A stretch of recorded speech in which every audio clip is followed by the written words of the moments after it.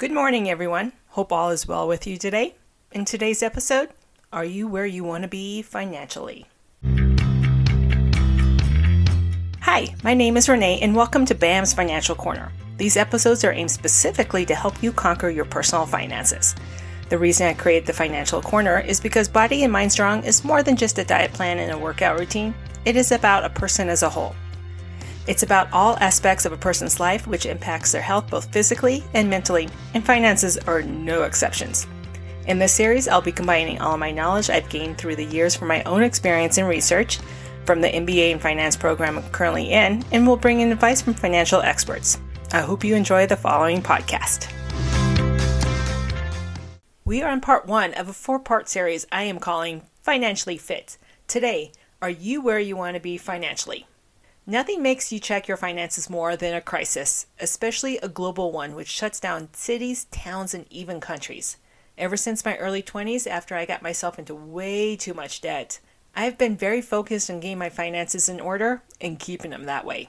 Up until a few months ago, I had them in check. Then I quit my main job to return to school. Meanwhile, I was working a part-time job and planned on becoming more frugal with my spending.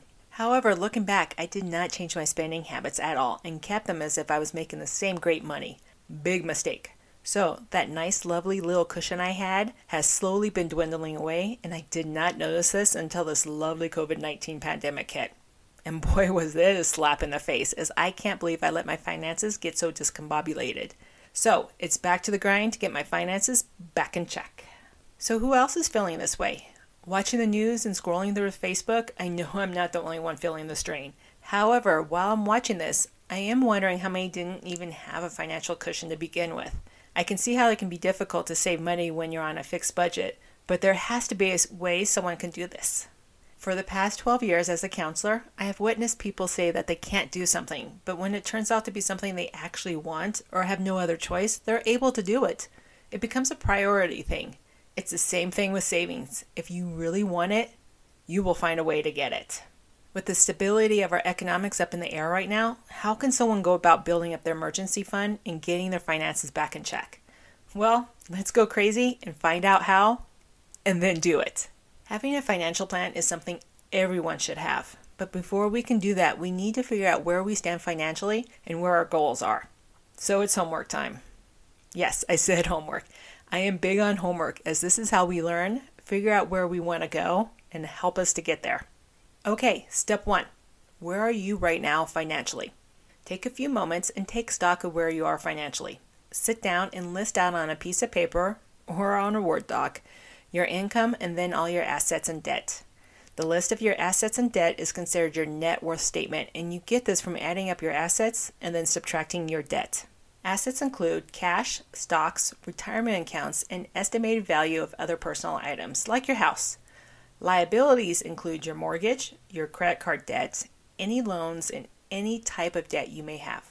The reason I like you to list your income is so you may be able to compare it to your goals, which is in the next step. Step 2. Where do you want to go? Now, list all your financial goals you want to achieve, and don't judge what comes to mind. Just write or type. Though keep in mind as you're writing them, they should be SMART, specific, measurable, attainable, realistic, and timely. If you're struggling to make them SMART, don't worry, still get them down as you need to start somewhere. By writing them down, it will help you gain a visual of your goals and help them become more concrete. Once you get them down, start thinking of ways to achieve them. This will be the start of your financial plan. With each goal, break them down into steps which will help the goal become more achievable. Just as with the original goals, the steps need to be SMART, as again, this will help increase your success of achieving that goal. Now, circling back to the comment I made earlier about knowing your income, here's where it's going to come into play. Take a look at your goals and see if you will be able to achieve them with your current income. Majority of the time, with strategic planning, you'll be able to do this. However, with those few sporadic goals, which it will not, explore how you'll be able to increase your income to achieve those goals. For example, you may need to pick up a temporary part-time job to achieve a goal. Like I said, if you really want something, you will find a way to get it. Now, I'm going to do the same thing.